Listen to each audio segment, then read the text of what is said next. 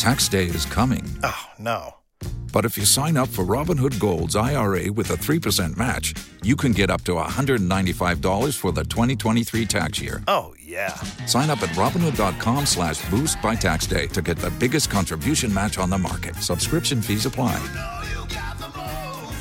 Investing involves risk. 3% match requires gold for 1 year from first match. Must keep IRA for 5 years. Robinhood Financial, LLC, member SIPC.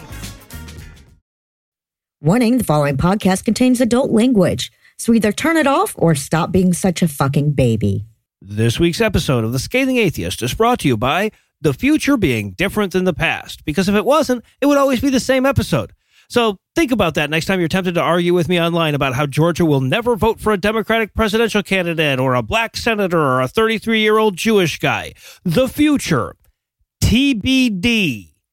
And now, The Scathing Atheist. Hi, I'm A31SD. And I'm H3A3M. Humans did in fact evolve from filthy Homo erectus. Hey A3, what did we evolve from? Well, the same place the Matrix came from. Transistors.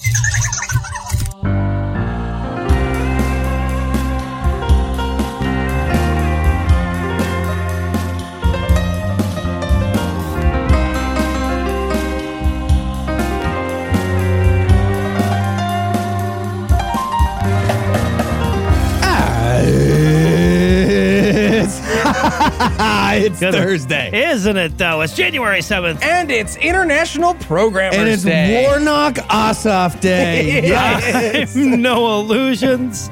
I'm Eli Bosnick. I'm Heath Enright.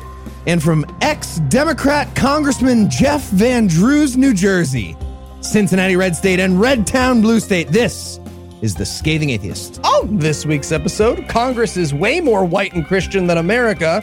Again, still. Donald Trump makes a grand proclamation of unintelligible lame quacks. And damn it, that's Don Ford's thing.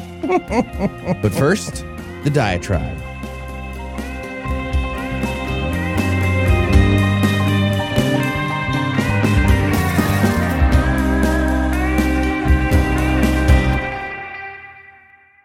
When they teach about now in history class, the question every student is going to ask first is how the hell we ever thought we could make this work. They're going to look at it with the benefit of hindsight, or, I mean, honestly, just the benefit of detachment, and they're going to say, how the hell did anybody ever think a society could operate indefinitely if only half the players agreed to use reality to arbitrate their disagreements? How could that lead to anything other than chaos? And here we are, chaos. These fucking idiots who talked about burning it all down are getting their first glimpse of what that Blythe-ass goal actually looks like in action, and now they're pretending that they had something else in mind, some more civil form of lawlessness, I guess. So, for context, just in case you're listening to this in the archives or some future Diatribes mixtape, I should mention that I'm recording this the same day that a gaggle of knowledge-starved Trump supporters stormed the Capitol building in hopes of violently diverting our current timeline into an alternative reality where Trump won the fucking election. I mean, I only hesitate to use the word terrorism because terrorism means using terror to accomplish some goal, and I don't even know if they had one of those.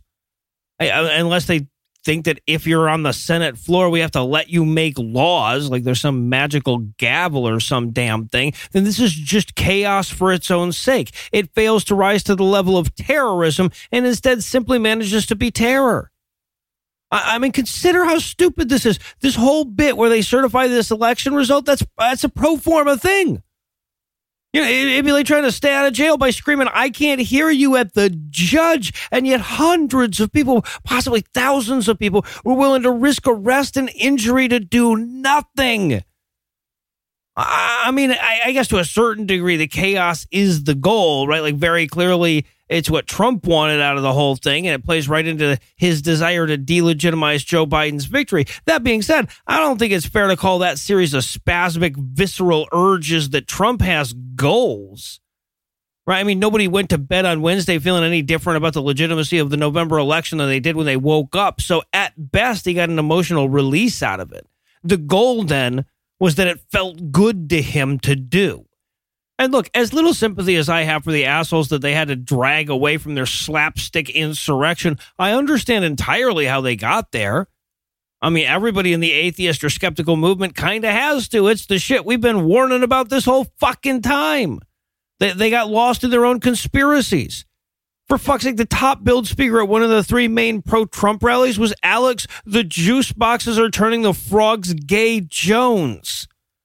Right? That's the level of discernment we're talking about here. And the story that these people have been sold over the last couple of years is that they're the last line of defense against communism, child rape cabals, and Satan, source of all the evil in the world. Right? And the first rule of conspiracy thinking is that anything that disproves the conspiracy is part of the conspiracy. So once you fall in, it's not like there's a ladder that leads back out. You know, we wasted a lot of years pretending this was some kind of fringe problem. And even now, as we're calling in the National Guard to put down a literal insurrection, one based on nothing but the willful inability of its participants to reason, we stand poised to waste some more years doing the same damn thing. You know, make no mistake here. The root of the problem is the idea that we need to respect everybody's beliefs. The root of the problem is the fact that we're unwilling as a society to label some people as just fucking wrong. And whether that comes from a misguided sense of balance, an overabundance of humanism, or, as I've dedicated my life to arguing, our societal desire to coddle religious thinking, the end result is eventually full detachment from reality. The term post-truth has been with us for a while, but for some reason, most people aren't willing to treat it like the existential crisis that it is, because ultimately this problem exists to wildly varying degrees in every arm of America's political landscape. Right? So even at their best, you find people who refuse to recognize the reality that too many people refuse to recognize reality, and many of them will continue to do so even after watching all of this shit play out in glorious 1080i. Of course, as fucked up as this insurrection was to watch, it wasn't the most important news item of the day. That would be the one where, thanks to our listeners' generosity and not one but 2 fundraisers for the Georgia Senate runoff, both John Ossoff and Raphael Warnock won their respective races and tipped the balance of power in Congress. So yeah, the good news is that in reality, the Democrats will now control both the executive and the legislature. The bad news is that barely more than half of us live in reality anymore. They're talking about your Jesus. We interrupt this broadcast and bring you a special news bulletin. Joining me for headlines tonight are the Mega and Electo, Mike Tiffany, Heath Enright, and Eli Bosnick. Fellas, are you ready to get punitive? I am, but you know what? I'm going to leave that to Attorney General Merrick Garland. Fuck your face. Hell hath no fury, man. Oh, murder. I mean, legally, that's a reference to the video game, but I love that it doesn't have to be. Well, it does not, because I said I was Tiffany. So while we sort out our responsibilities, we're going to pause for a word from this week's sponsor, Lying, no sponsor this week. In our lead story tonight, American Atheists released their third In your annual... face, everybody. You thought there was going to be a sponsor. You were about to fast forward and shit. I fucked you all up. Psych. Have you heard our ads? Not. They're dropping like flies. American Atheists released their third annual State of the Secular State report on Tuesday, and the bottom line is that even in a year when virtually every piece of major legislation from any state body was COVID-related, we still found plenty of ways to degrade the wall of separation. The chief enemy of the secular government in 2020 was, of course, the Supreme Court, which, according to the report, quote, all but struck down the numerous state constitutional protections that limit the flow of public money to religious private schools while expanding the ability of religious organizations to evade non-discrimination protections, end quote. All while enshrining the right to discriminate sincerely into law. So congrats, everybody. You pay to fire gay and unmarried teachers now. So yep. Just in case you thought we'd run out of stuff to talk about in 2021. Yeah. If we don't stack that fucking court with 50 literal DNA clones of Stacey Abrams, I'm going to be furious. All right, so for those unfamiliar with this report, it's something American Atheists started doing back in 2019 so that we would talk about something other than David Silverman when we brought them up. He's just so entertaining. You got to up your game, buddy, right? He doesn't care about COVID. You announced that pants aren't real. Get your head in the game, Nick. You got to get ahead of it. You got to think laterally.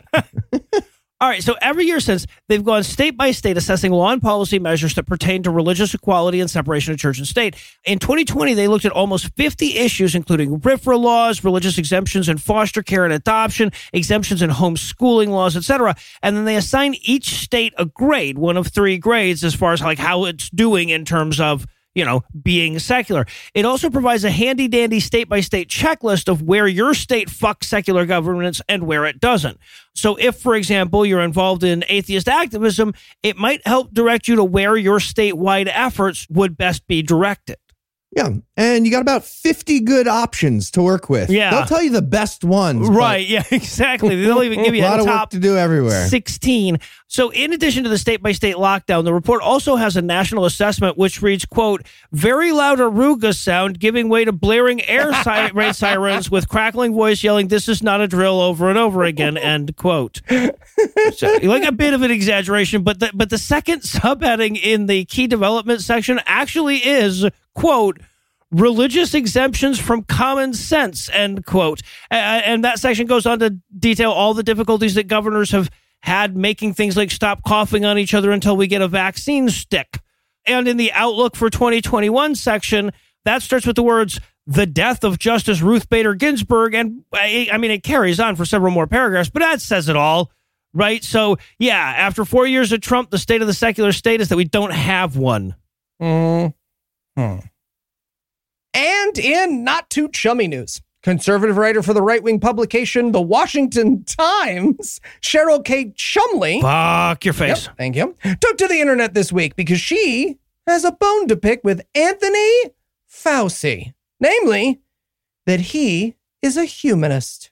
And if there's anything that the last couple of years have taught us, it's that conservative Christians hate humans.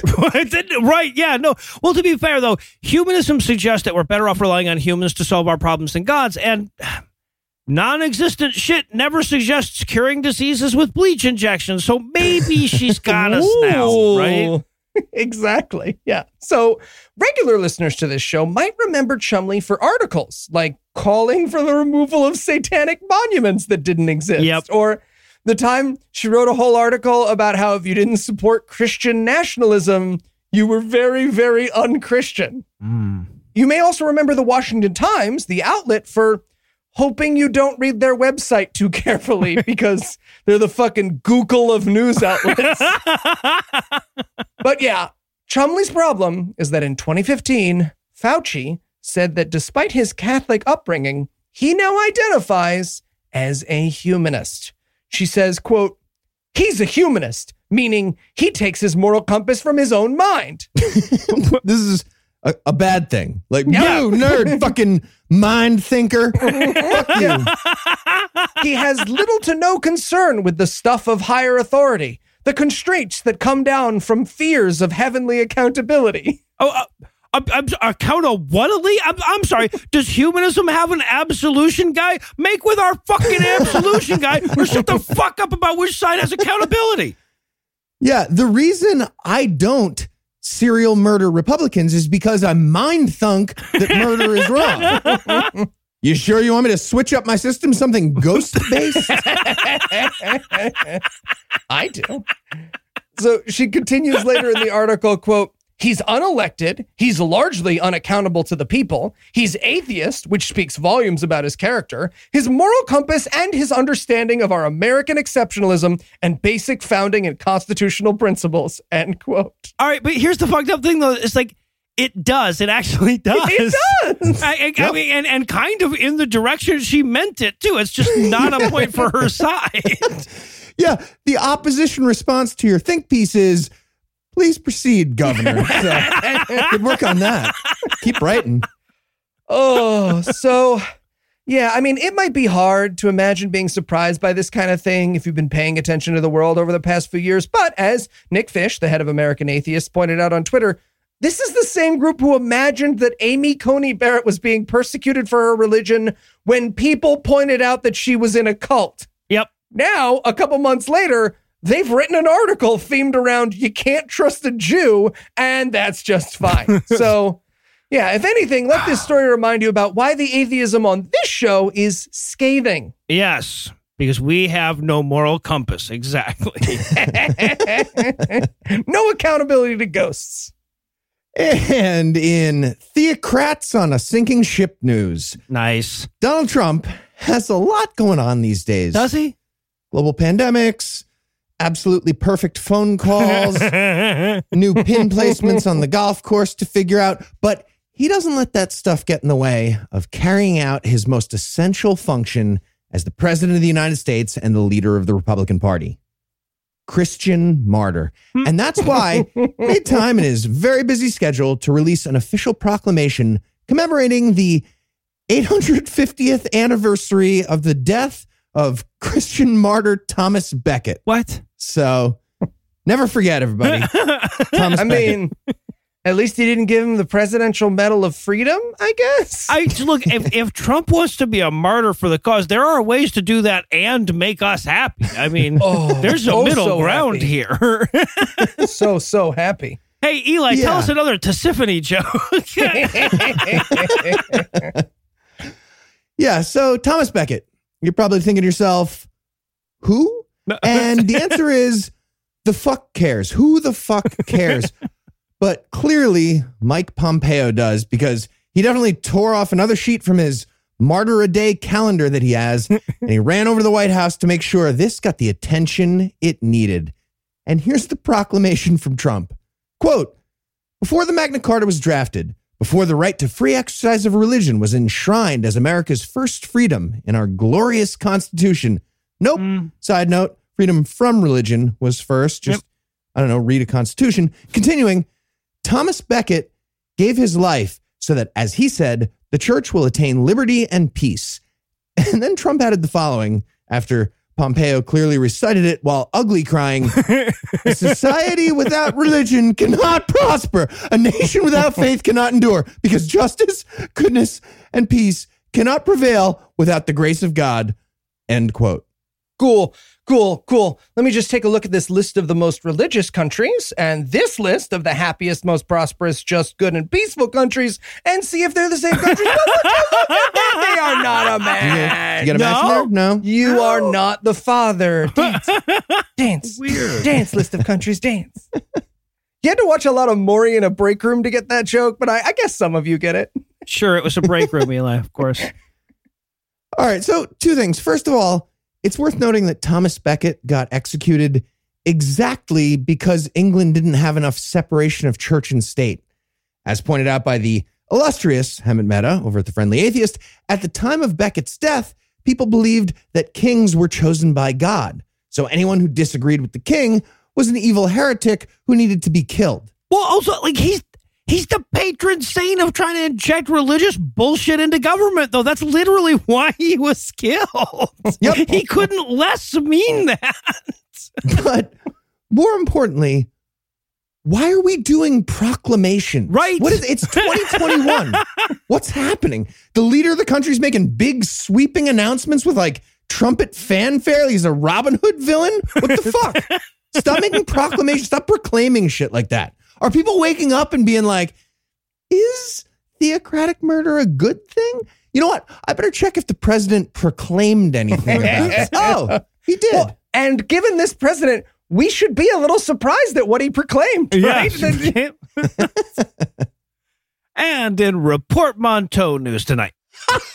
Thank you. Excellent. Kind of meaningless, but I had to throw it in there. Pew released its biannual report on the religious composition of our new Congress, and the long and short of it is, come meet the new bias, same as the old bias. And to Pew's credit, they actually highlight the discrepancy between America and its leaders when it comes to religion. Quote, well, about a quarter, 26% of U.S. adults are religiously unaffiliated, describing themselves as atheist, agnostic, or nothing in particular. Just one member of the new Congress, Senator Kyrsten Sinema, Democrat, Arizona, identifies as religious unaffiliated. And then because Pew is just delightfully nerdy, they add 0.2%, end quote.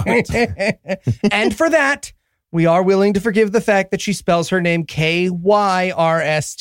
Gross. Are we? Yeah, forgiving that? More than what she said about the fucking atheists. Yeah. She made some asshole comment. Oh, yeah, that too. Like, my career's been way too good to label me atheist. Yeah, Fuck you. Yeah, exactly. That's worse than the Kirsten thing, the spelling. Now, to be clear, Is it? It's equally bad.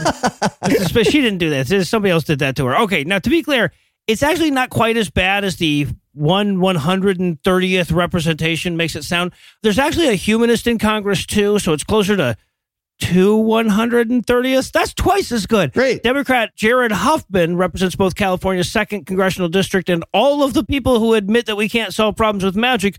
Pew doesn't have a pigeonhole for humanist, though, so he shows up on the list as just other.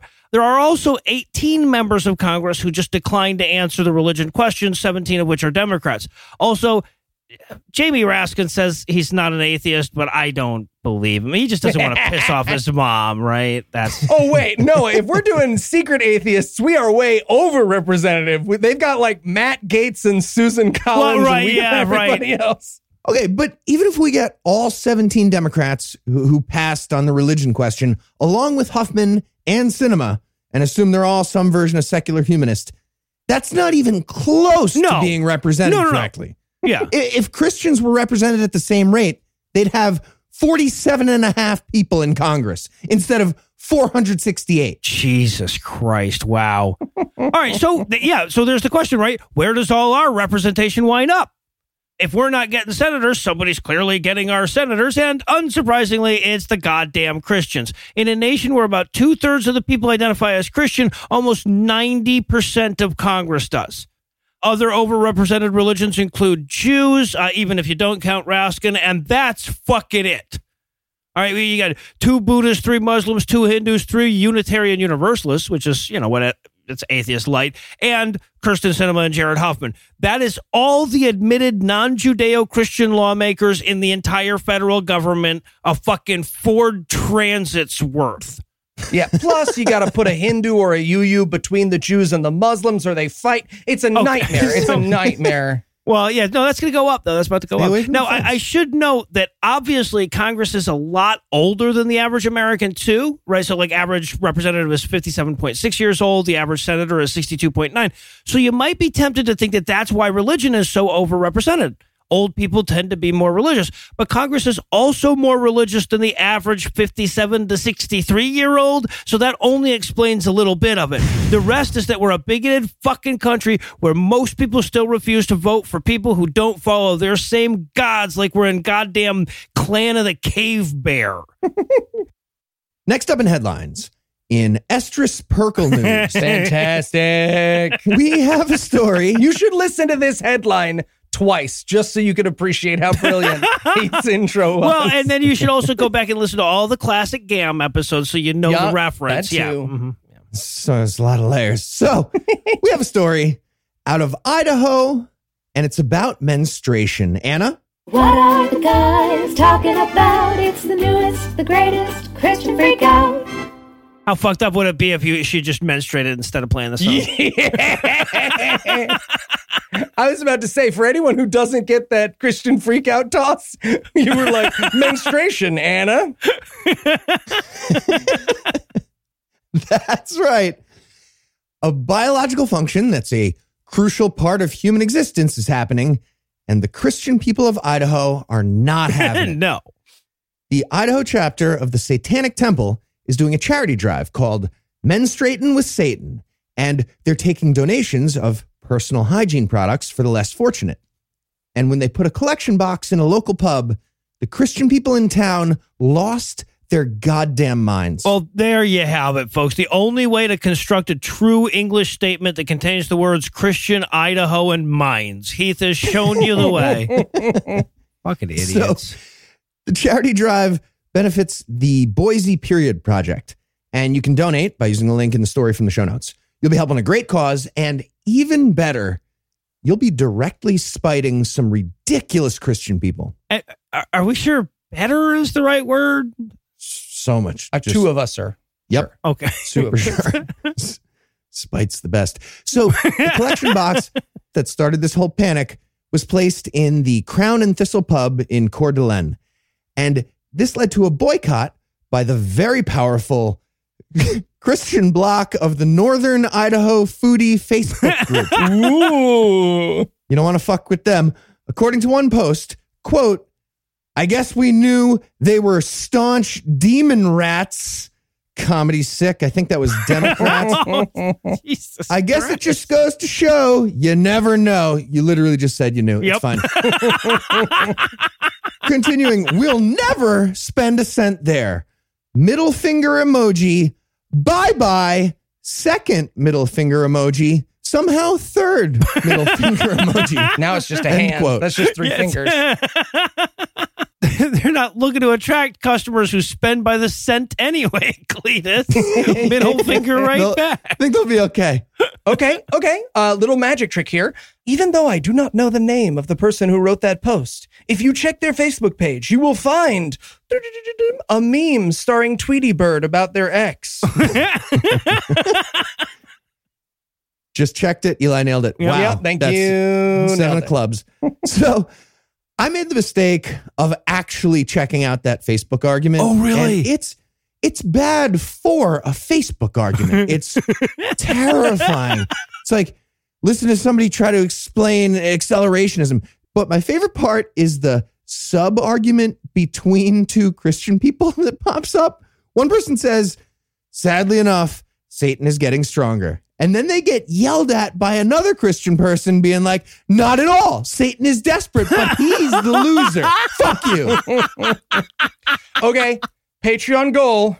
Noah will reply to every comment on that thread if we hit. As Satan. I'm not. All right. Well, believe it or not, this story actually has a positive ending. One of the pub owners put out a statement that basically said, wow, okay, can't believe I have to clarify, but this is not a collection of used tampons for a blood ritual. We're going to keep doing the charity thing just like the Bible tells us to do. You're all stupid. And in Holy Ghost Cop news, retirement. One of the many things that as a podcaster, we'll never have to worry about. But a lot of people do. I mean, what do? Do you fish, spend more time with your family, or take up a weird hobby that lets everyone know what you're into sexually in a way that's uncomfortable for absolutely everybody? What? Well, in the case of recently retired detective Rick Marunia? I don't know. Yeah, You Marunia. write a book about how Jesus say the helped you letters. solve crimes, titled, I shit you not, God doesn't need a badge. I'm just picturing God in a meeting with the chief. He's angrily giving away his badge and gun back. So is God like lying to Humphrey Bogart about being a federale? Because that's what that statement implies, isn't it? Oh, Sierra Madre. Yeah. Nice. So, first of all, this book is only 190 pages. So, yes, I did buy it. And yes, I am going to read it. And yes, I am going to expose Heath to whatever terrible acronyms it has in store for us. But Absolutely not.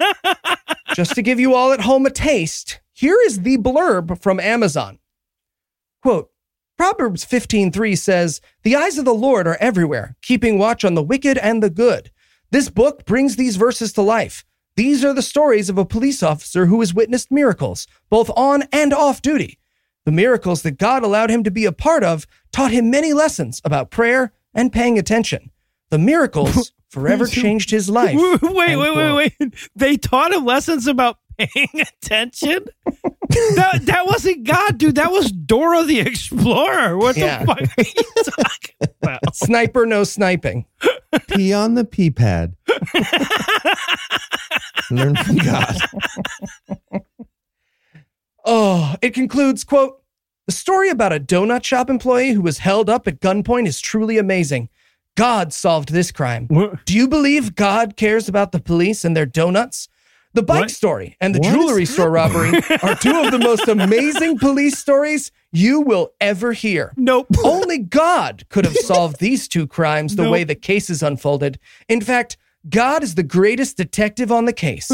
He has been paying attention to every crime committed from the beginning of history. This eye-opening book will inspire readers to pray for miracles and then pay attention to the answers. They will not be disappointed. End quote. What's the opposite of a teaser? What? Repellent. Does it They count have as- like spoilers, but backwards. Like they're good because now I'm not going to read it. They've spoiled story. They're talking about story. I haven't read it yet. You can't. Whatever. How can you be a detective if you're omniscient? That's just answering a question. I know this is detective theater. This is stupid. Yeah. Quit asking me for a clue. You have a magnifying glass? You're God. No, I know, because there were 2 world wars.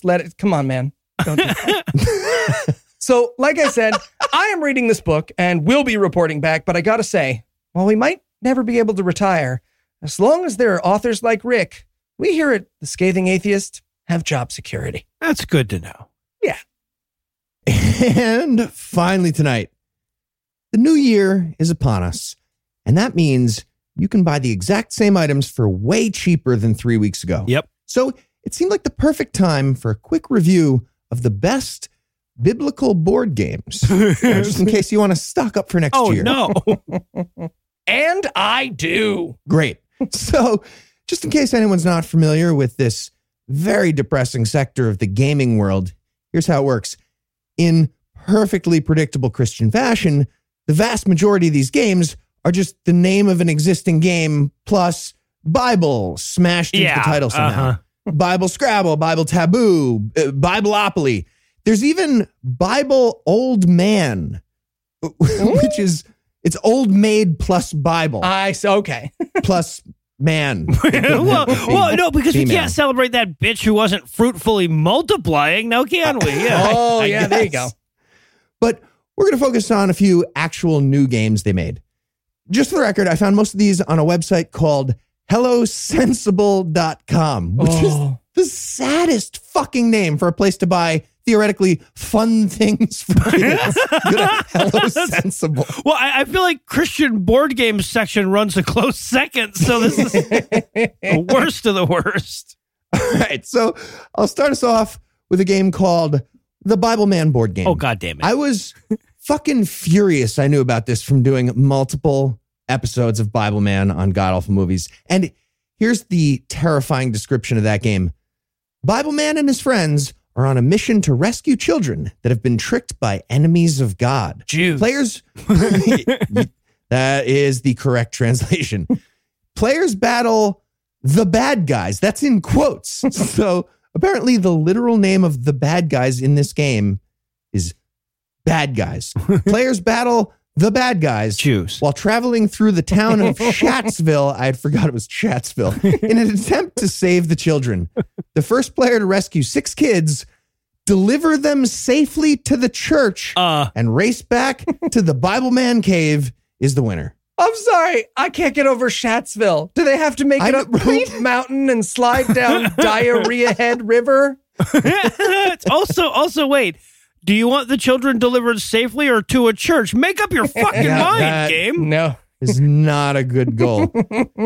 Next up, we have a game called Dave Ramsey's Act Your Ways. Oh, I my love this God. so much. Oh, my God. Fuck you so fucking much. Indeed, fuck you in the face. According to HelloSensible.com, if you've ever heard of Dave Ramsey's debt snowball concept or 7-step system to get out of debt by Dave Ramsey and build wealth, you will love this game. Players earn a salary, pay bills, save, and pay down debt. Sounds like a blast. Kids and adults alike will discover the importance of budgeting, saving, and staying gazelle intense so they can be the first to yell, "I'm debt-free." This game is truly a great way for the whole family to learn and apply biblical money principles. Oh my God. They turned You Millennials Are Poor Because of Starbucks into a board game. Yep. And, they did. And you know it includes tithing. That's Oh the my best God, part, is it probably includes tithing. does. Also, look, biblical money principles are stone people to death for charging interest, flip over the table of people making a profit, and everyone's debts reset every 7 years. Sounds like a weird-ass game of Monopoly. Also, do you think of a gazelle as the most intense animal? Not the most financially prudent one way or the other. Yeah, I know. They're ridiculous with money. Anyway, that brings us to We the People, the Tyranny Game. What?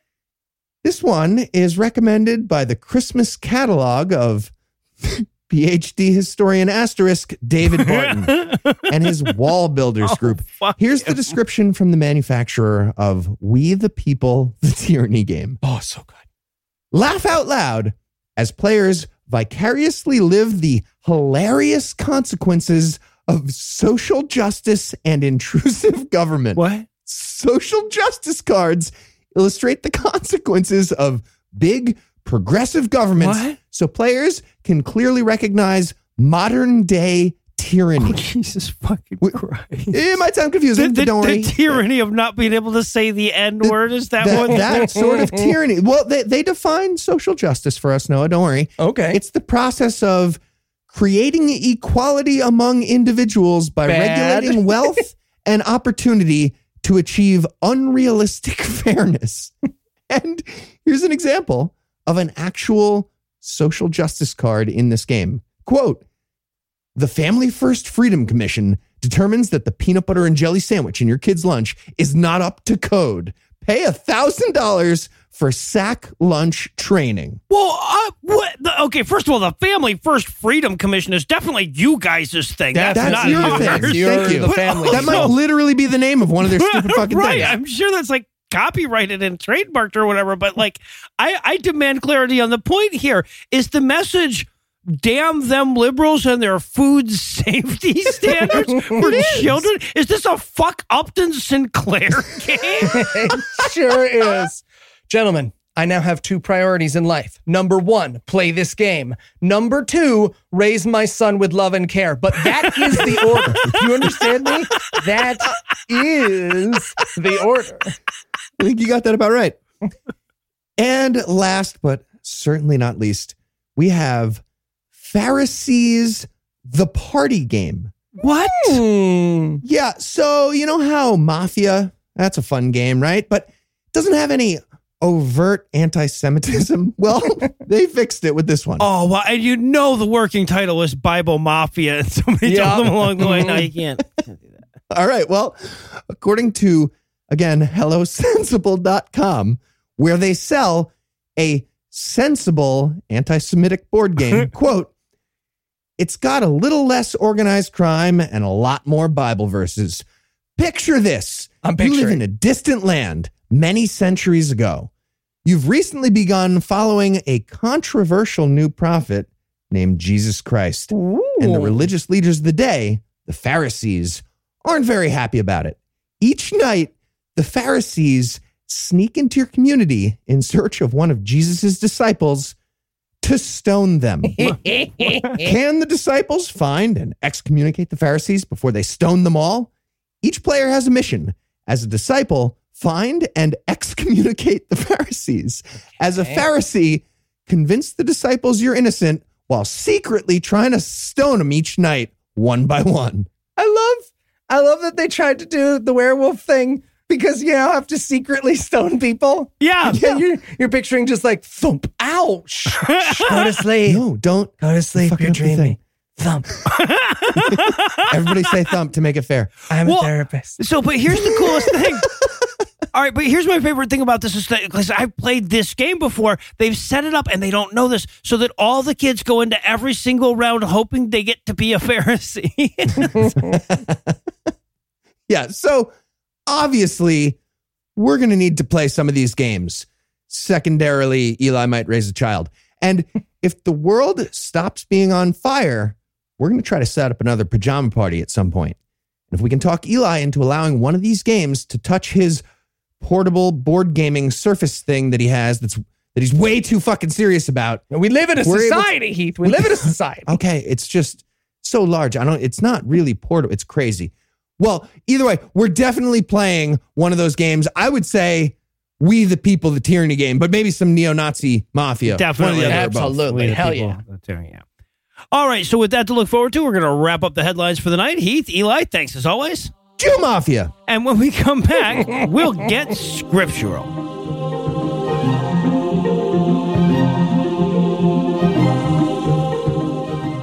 Hi, I'm No Illusions. And I'm Eli Bosnick. Would you like to hear Heath Enright watching the Twisted Tea video for the very first time? Do you want to know exactly what noise he makes as that can of beverage comes crashing into the face of a racist? Sure you do, which is why you should sign up to support this show for as little as $1 an episode over at patreon.com/scathingatheist. You'll get extra long commercials at the end versions of the show with extras like Heath watching that video, me winning at Christmas this year, and the time I told a Moroccan flight booker that I fucked his dad.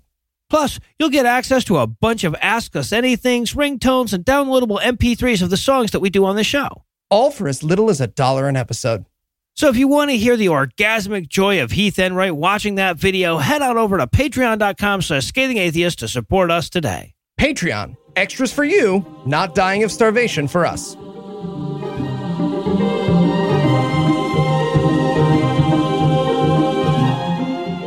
You know, Christians claim that they believe God exists, that they believe the Bible is his holy word, and that they believe that he's omniscient and will therefore know whether or not they've read it. Also, more than half of Christians readily admit that they haven't read it. So, while you work out the implications, we're going to open up another edition of Bible Peace Theater. But where it really picks up is when you memorize the middle game. No, you can't really memorize all the middle games. That's not... You can't? No. I'm pretty sure you can. Okay. Hey guys, are you ready for Bible Peace Theater? Right, yes. Samuel 1. First Samuel. Right, where were we? So the Jews had asked Samuel for a king, and he gives them Saul. Right. Okay, so this week is all about like Saul being king? But it's kind of more about his son, Jonathan. Okay, so for clarity, the book of the Bible called 1 Samuel is about Samuel's pick for king's son. I mean, for now, it's going to be about Samuel's pick for king's boyfriend later.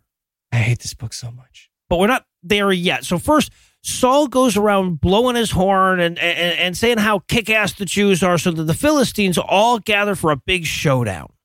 I feel like there have been like 8 big showdowns with the Philistines. But this is a different one. Okay. Lou. Blowing my horn stuff. Blowing my horn stuff is my favorite stuff. Saul, your highness?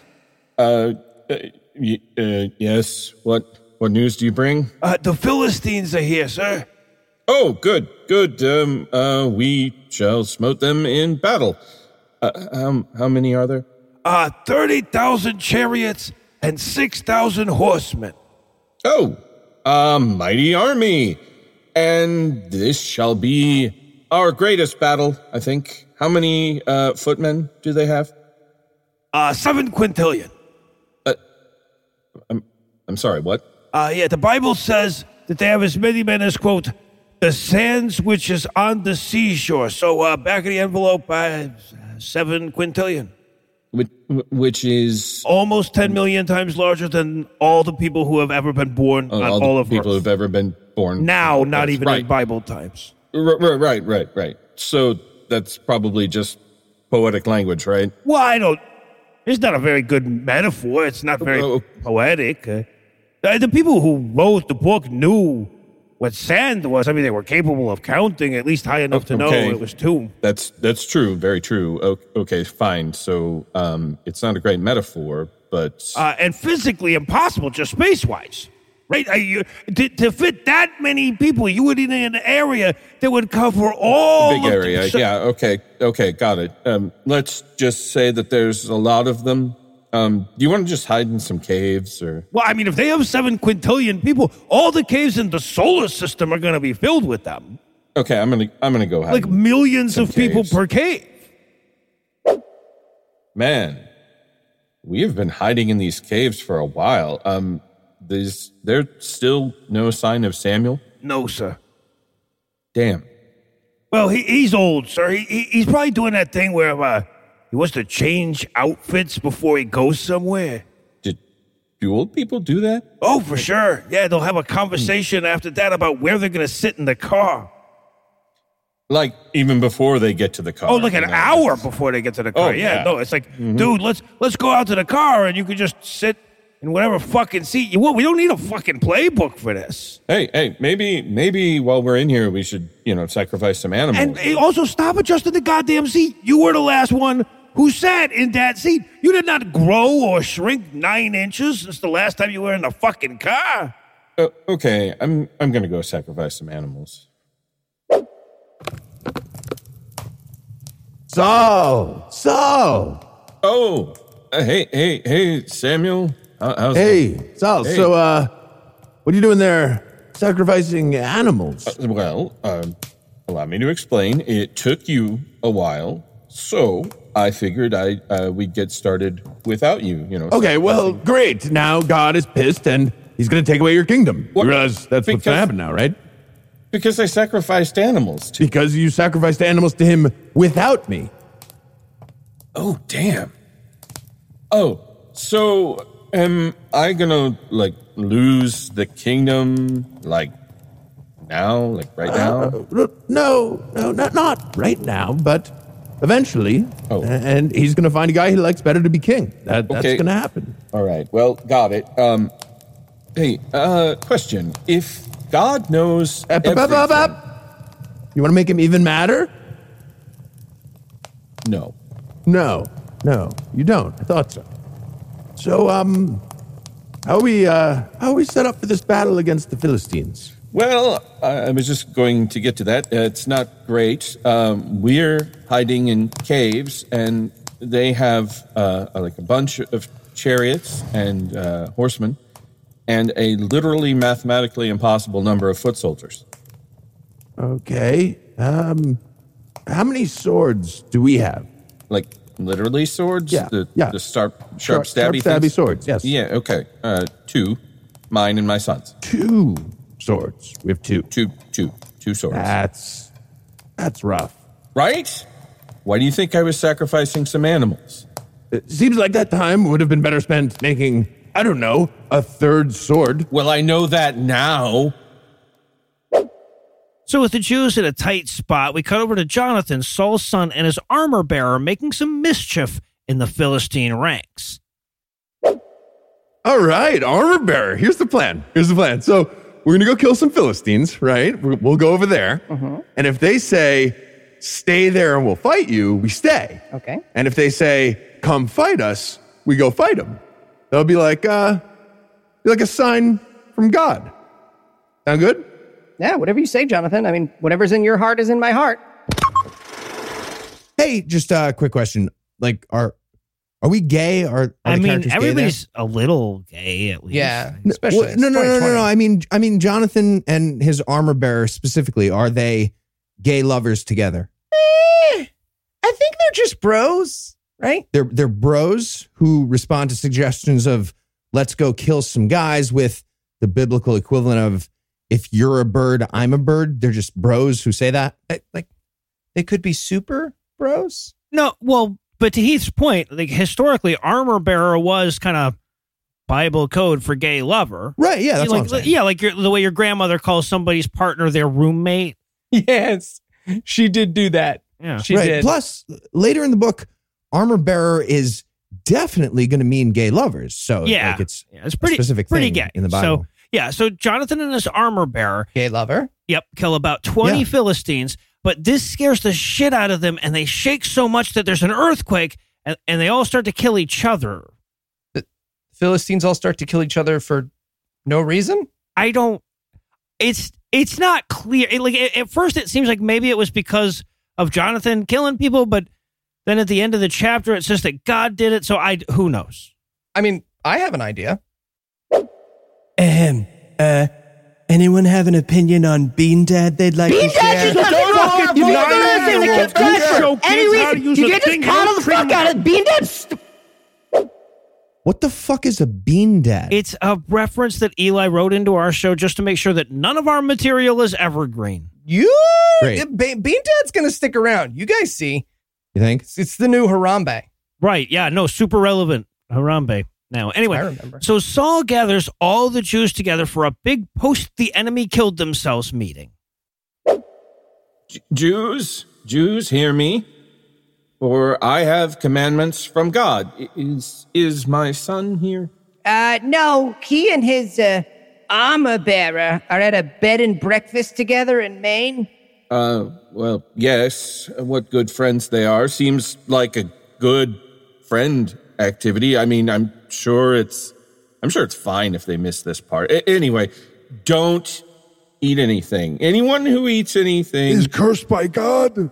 Is cursed by God. Yes. Got it. The usual. I thought it was cute. I didn't say it wasn't cute. I didn't say that. I said eating breakfast with strangers isn't a selling point for a place to stay. That's it. That's because you're a Mr. Grumpy Pants. I'm not a Mr. Grumpy Pants. Hey, Jonathan. Oh, hey. Hey, Jews. How was your trip? It was lovely. Weird strangers. Don't listen to him. So, yeah, okay. How are you guys doing? Oh, not bad. We just wanted to let you know about the new rules. Ooh, honey! Honey! Do you guys see this honey all over the ground? Not to eat anything or you'll be cursed. What? Seriously? Yeah, sorry, we was trying to tell you. Yeah, we were. Cool, yeah. So maybe warn me faster next time. Maybe ask about the bed and breakfast after that. Maybe just lead with the thing where I would get cursed. Don't mind him. He's a Grumpy Pants because he had to eat with strangers. I'm not Mr. Grumpy Pants. Stop saying that. Also, this honey is great. And I'm pretty sure I'm, enlightened now. You're enlightened now? Yeah, enlightened, yeah. You guys should have some. Get that, Philistines killing sugar buzz going. No, I'm good. Thank you. None for me, thanks. Fine. More for me. This he'll eat with strangers. So the Jews kill some more Philistines. They eat some sheep with some blood, which is not good. They're not supposed to do that. So they get yelled at for that. And then they eat some sheep the right way. And then it's time for the big battle. Again, more. Yeah. Look, dude, you're the one who said you wanted to act out the whole damn Bible. No, that is fair. I did say that. Jews, hear me. Yes, Saul. Tonight is the night that we kill the Philistines. I thought they all killed each other. Okay, no, they didn't. There are more. Anyway, what do you think, God? God, should we kill some Philistines or What's he saying? Nothing. Did one of you sin? I mean, yeah. Pretty constantly, yeah. Oh, yeah. No, not what I mean. I mean, like recently. Did anyone sin recently? Oh. Because whoever sinned has to die. Saul, it was, I don't care who it was, even if it was my own son. Whoever sinned has to die. Dead. Do you hear me? D-E-A-D. Dead. Okay, if nobody's going to speak up, then I'm just going to draw lots and God is going to tell us who's See, I told you. I knew you were going to use the spinny ball thing again. Samuel, get out of the Bible. You're not in this part of the Bible, Samuel. Fine. Sorry. All right, and just to be clear, whoever sinned is going to die. Did you hear me? I said die. All right. Let's reach in here, and it says that Jonathan, my son, is the one who sinned. Yikes. Yeah, sorry about that, Dad. Sorry. It's just... Son, is this because of your armor bearer, if you know what I mean? No, Dad, it's because I ate some honey. Oh. Pretty sure it's the honey. Oh, honey. They told me really slowly. Yeah, of course. Not to eat it. Well, I'm sorry, son, but you have to die. Not so fast. Yeah. What? You're burying your gays. I'm what now? It's a literary trope. It's where you have a gay couple that achieves normalcy, but then they die tragically. Yeah, that's its roots in the comic book code. How is that a trope? Because it's a denial of queer normalcy. Yeah, no, it teaches that gay people don't deserve a happy ending and don't get one. Right, and then it contributes to the idea that gayness is an abnormality that's deserving of punishment, even if they aren't explicitly killed for being gay. Okay, right? okay, It's like fine, an underlying message. Yeah, okay, fine. I won't kill my son for eating honey. Jeez, you people. Hooray! That's right, you won't. All right, Armor Bearer, I guess we're gay now, huh? Pretty sure we were gay for other reasons first, Mr. Grumpy Pants. I'm not Mr. Grumpy Pants. You're Mr. Grumpy Pants. So Saul leaves his son alive and then goes around killing Philistines some more until Samuel comes to him with a very special mission. Oh, let me guess. More genocide. Now you're getting it. Saul! Yes, Samuel. Saul, Samuel, I've just I hear you spoken now. with God, and he wants you to go kill the Amalekites. Okay, got it. No problem. Wait, let me finish. Okay. He wants you to kill all of them. All of them. Even the babies and their animals and stuff. All of them. Cool. Okay, moral book. Got it. Yes. I mean, like, all of them, okay? Or God is going to be, like, really, really pissed if it's not all of them. Yeah. Do the babies twice, just because, you know, they look really still when they're sleeping. Yeah, sleeping. Right. Got it. Kill the babies. Thank you. This is in the Bible. Yes, it is. Yes. Dude, Saul, seriously? Hey, Samuel, what's the matter? I explicitly told you to kill all the Amalekites and their babies. Hey, look, I did, okay? I even double-stabbed the babies, just like you told me, made little shish kebabs. It was adorable. It was a whole thing. We did. Okay, then what are those? Those? Those are the cows that I saved to sacrifice to God. You were supposed to kill them. And who the hell is this? Hi. Oh, that's Agag. Why? The king of the Amalekites. Why is he alive? He has a cool PlayStation 5, and God you is can't like get them in so stores. pissed off right now. I spent all night talking to him about this. He's furious. You did? Yes, I did. Give me that sword. So you guys want to play some Tomb Raider? Dude, what are you doing? I am cutting this guy into pieces in the hope that God is not mad at you anymore. Oh, all over the rug. And look at this. I tore my new skirt. Yeah, yes, I see that. I am never coming back here again. You hear me? Never, ever, ever again. Oh, come on. Samuel, don't do this. Oh, Samuel, come on. God totally buddy. regrets making you king. Oh. Jeez. And on that reminder that Eli using the script to drive a wedge between Heath and Don's friendship is the melodic fat lady of this segment, we're going to wrap up yet another edition of Bible Peace Theater. Love you, Don. That's the joke that keeps on giving. I love you too.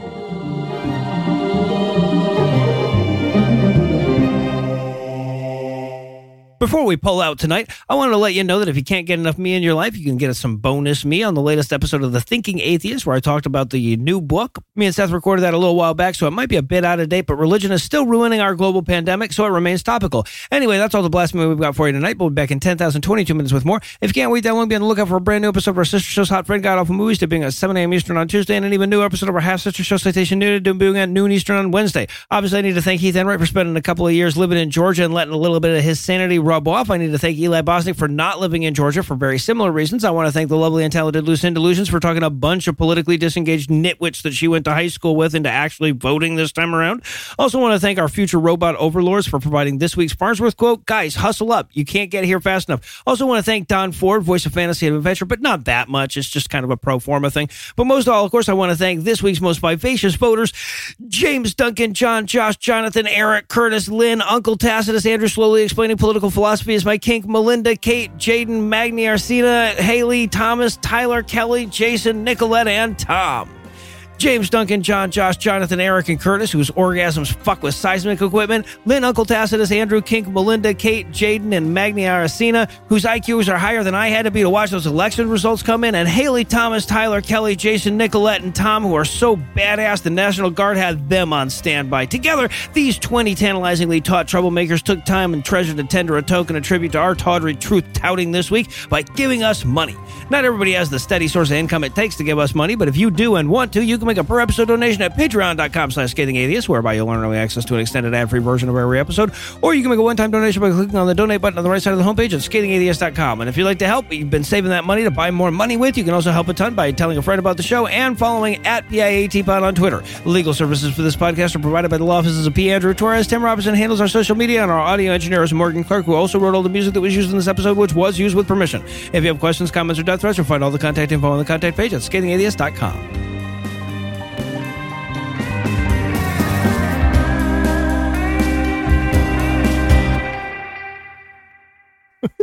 I've listened to Eli spend a bunch of time talking about which seat in the car he'll be sitting in. Yep. There's an awful lot of that, and a lot of adjusting, too. In an Uber. He'll adjust an Uber. Anyway.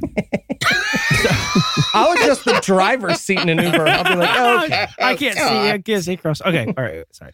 The preceding podcast was a production of Puzzle and a Thunderstorm, LLC. Copyright 2021. All rights reserved. With LinkedIn Jobs, we tap into a network of more than 1 billion professionals to help you find quality professionals quickly and easily for any role you need. Marketing wizards? Found them. Software engineers? Found. That project manager I could never seem to hire? And found. LinkedIn Jobs quickly matches your roles with candidates with the right skills and experience. In fact, 86% of small businesses get a qualified candidate within 24 hours. Post your first job for free and get started at linkedin.com/spoken. That's linkedin.com/spoken. Terms and conditions apply.